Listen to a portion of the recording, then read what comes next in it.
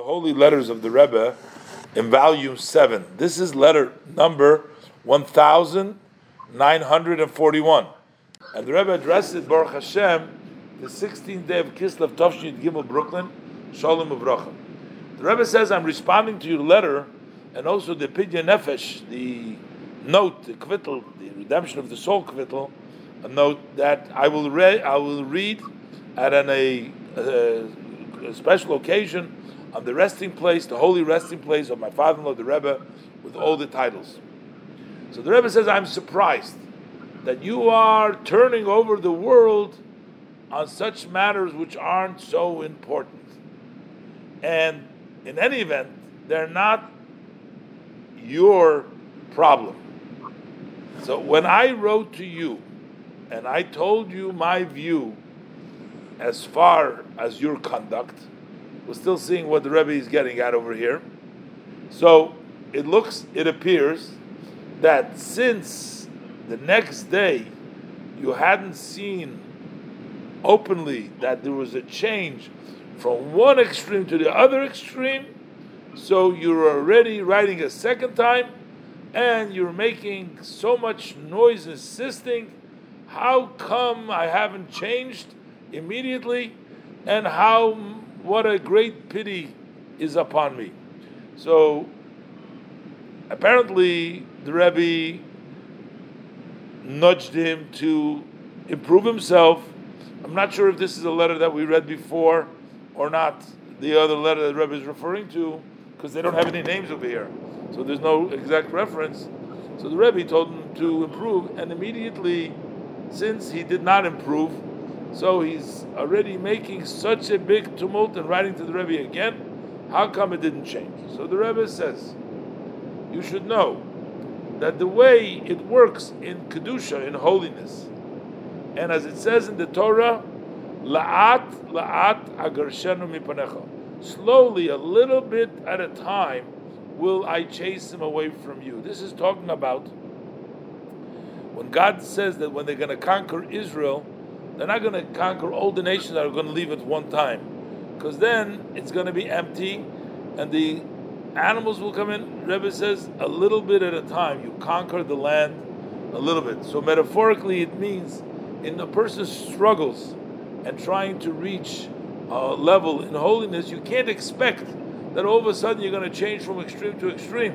You must take it slowly, a little bit at a time.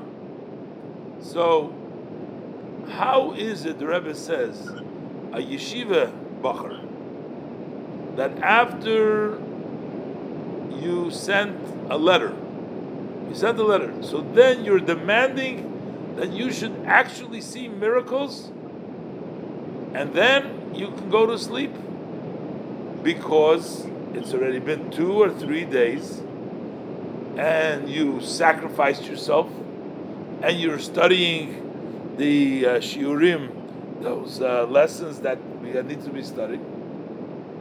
So you're saying, hey, I've done everything I could for 2 or 3 days, and everything should have been in place already.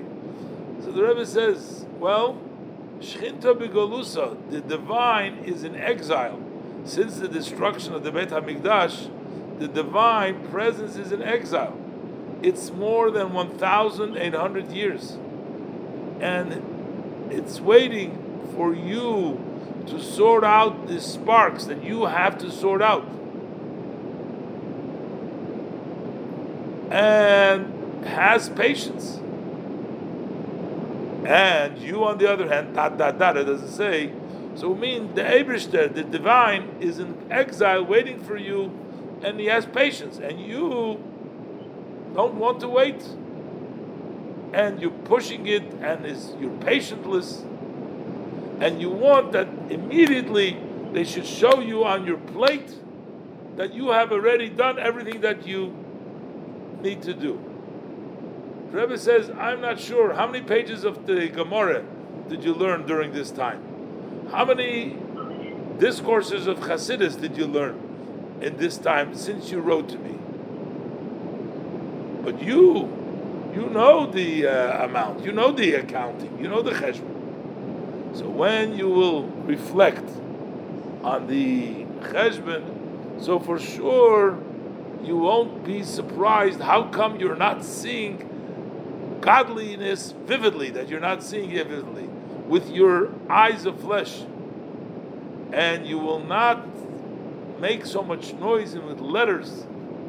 As a student of the yeshiva, you should study Nigla and Chassidus and keep the times of the yeshiva.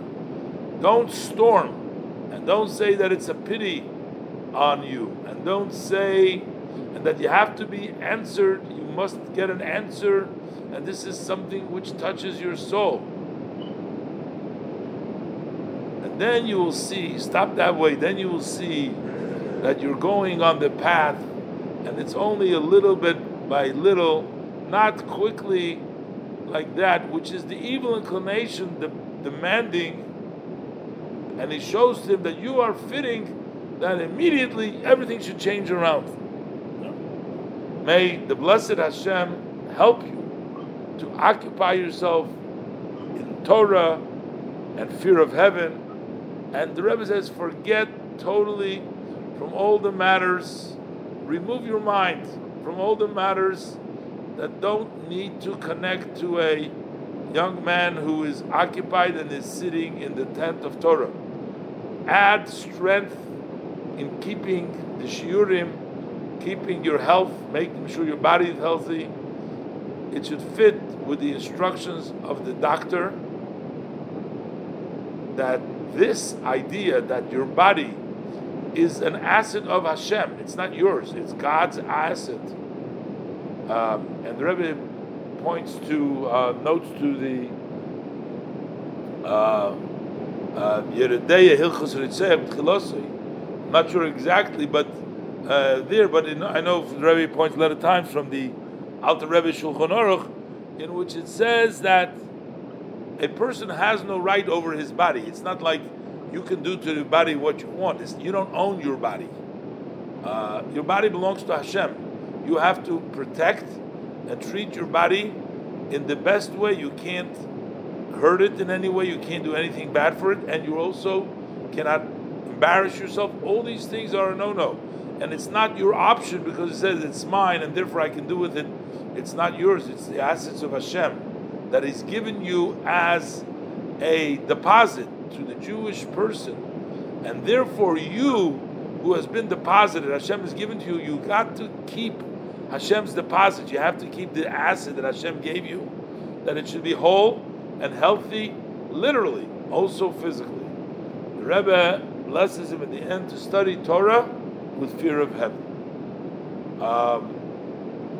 So here, apparently there was a yeshiva bacher who wrote to the Rebbe, and the Rebbe responded to him, and he wasn't happy with himself, and then he starts to write these letters to the Rebbe, and the Rebbe basically tells him that your expectation comes because of your overestimating on yourself. You think that things should just happen like that. The Rebbe tells him the way things need to work slowly. The Rebbe really asked him, why don't you really give yourself an accounting? How much studying did you really do? How much pages of Gemara? How much Chassidus did you learn? And you know the truth. And then you'll see you're not going to expectation that everything should all of a sudden have been changed. And the Rebbe blessed him that he should learn Torah with fear of heaven and make sure to be healthy, because the health is something which is a service of Hashem, and it's an asset of Hashem. And you have to make sure to protect it and make sure that it's healthy and complete.